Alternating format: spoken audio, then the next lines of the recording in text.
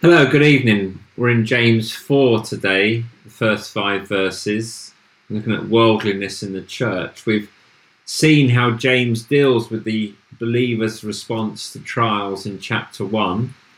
Then we saw how he defined true Christianity at the end of chapter 1, verses 19 to 27, especially in that 3-point summary we've referred to over and over, James 1, 26 and 27.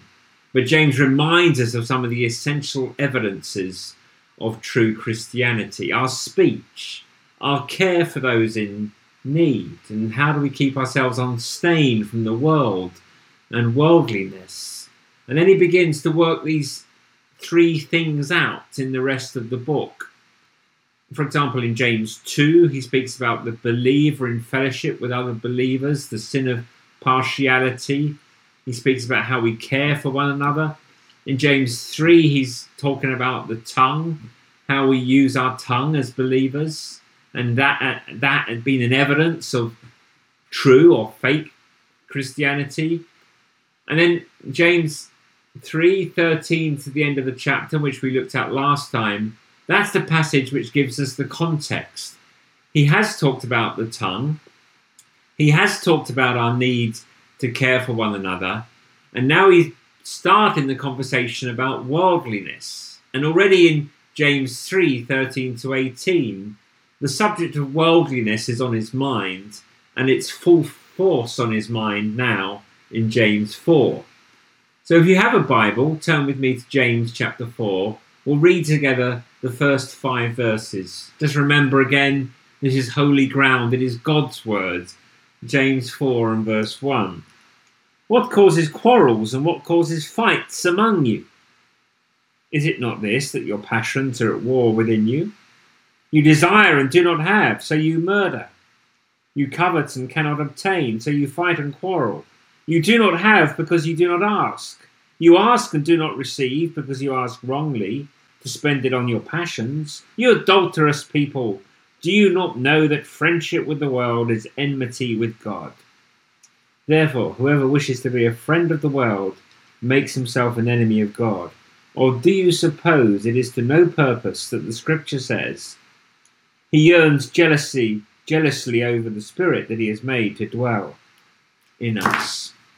May God bless that reading of his holy and inerrant word. You see, in James chapter 3 in 13 to 18, James has made 2 major points. Firstly, he has asserted that the truly good life, not the good life that people offer to you in the world, but the good life that God intends, this is the product of true and heavenly wisdom. It is heavenly wisdom. It is true wisdom that produces the good life. And then secondly, he asserted that for heavenly wisdom to grow in us as believers, it needs the environment of a fellowship that is intent on true peace. So in these statements that James is teaching us, on the one hand, if we are going to know true happiness, true blessedness, experience the true satisfaction and the fullness of life which God intended for us, then we need true wisdom, heavenly wisdom. But on the other hand, he's teaching us that you can't really grow as an individual in heavenly wisdom unless you're planted in the kind of soil that heavenly wisdom grows in. And the kind of soil that heavenly wisdom grows in is a fellowship that is committed to true wisdom, living together in peace, seeking real biblical peace. So both of those things are necessary in order to live the good life as God intended. In James 4, 1 to 5, James shows us the antithesis of a life lived in accordance with heavenly wisdom. He shows us worldliness, and frighteningly, he shows us worldliness in the church. In James 4, 1 to 5, he gives us the symptoms of worldliness in the church. He gives us a diagnosis of worldliness in the church. In verses 6 to 10, we'll see that he gives us a prescription explaining the solution to the problem. But we do for now need to stop, pause, pay close attention to what he says in verses 1 to 5 and to pray about this. Because the church in every generation where it's not under persecution or marginalized in society, but rather living in prosperous and peaceful society and relatively prosperous itself, struggles with the sin of worldliness. The first thing to notice is selfish desire for personal pleasure and satisfaction is the source of disharmony in the body and in the individual. Just see one or two or three things that James teaches us here. In verse 1, James gives two diagnostic questions. And the answers to these diagnostic questions gives us the answer to the root of worldliness and broken fellowship.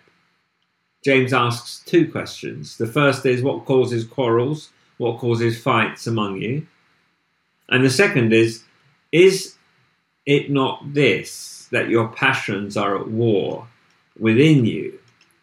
So in asking these two rhetorical questions, James is teaching us that selfish desire for personal pleasure and satisfaction is the source of disharmony in the body and the source of disharmony in the individual.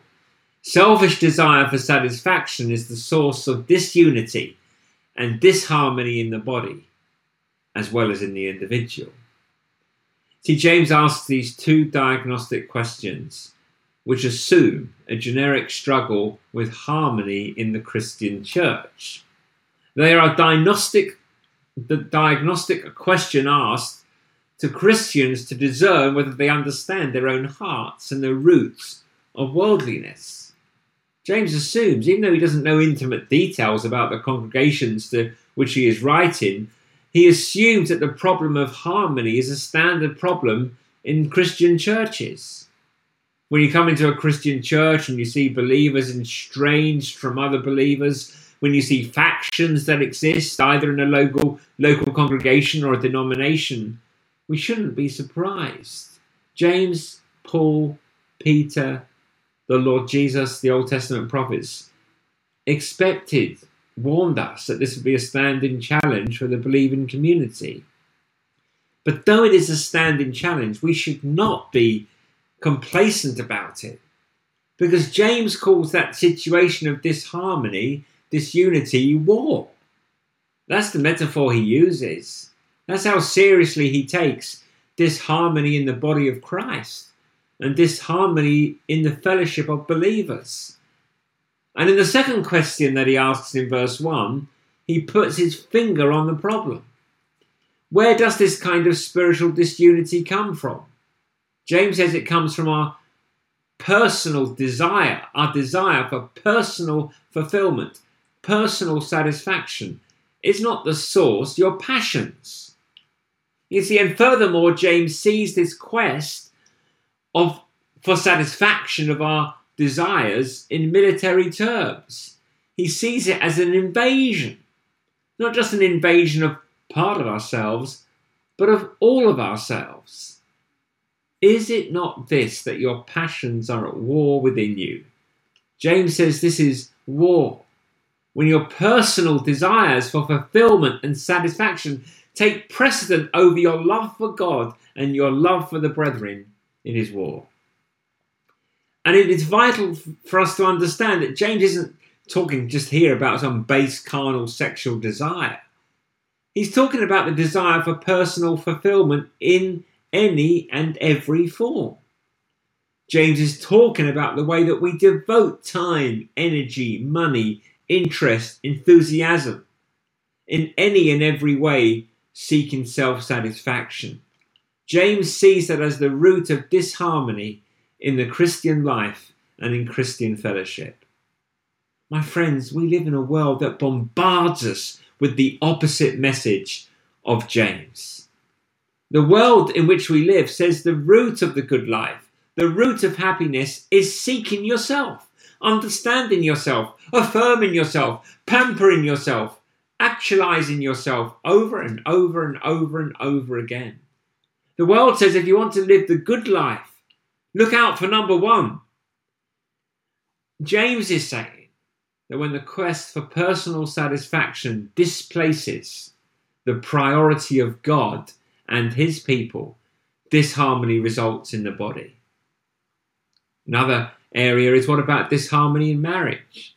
Well, disharmony can flow from a deep-seated self-centeredness in a relationship which requires self-denial, in a relationship that requires understanding another before being understood. And in the church is your estrangement from other believers related to a deep-seated selfishness. Do you care much more about you, about your reputation, your feelings, your needs, your hurts, your wounds, than you do about brothers and sisters in Christ? These kinds of manifestations of a deep-seated selfishness are evidences of worldliness.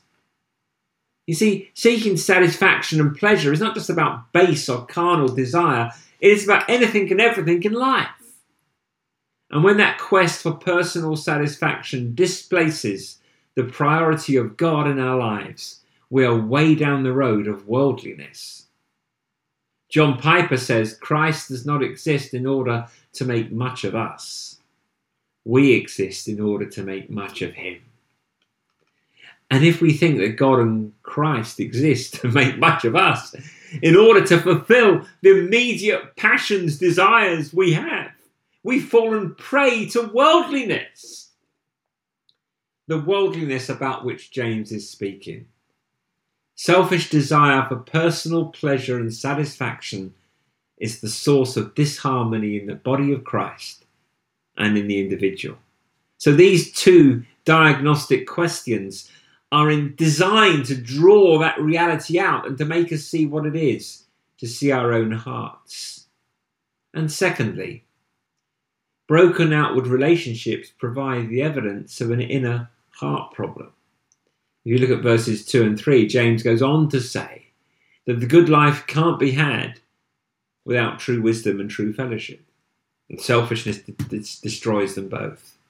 In verses 2 and 3, he teaches us that broken outward relationships provide the evidence of an inner problem. How do you know that you have an inner problem of worldliness? Broken outward relationships. In verse 2, he gives us two examples. You lust and you do not have, so you commit murder. Secondly, you're envious and cannot obtain, so you fight and quarrel. Outward actions harm believers, friends in Christ. Outward disunity, they both betray inner selfishness.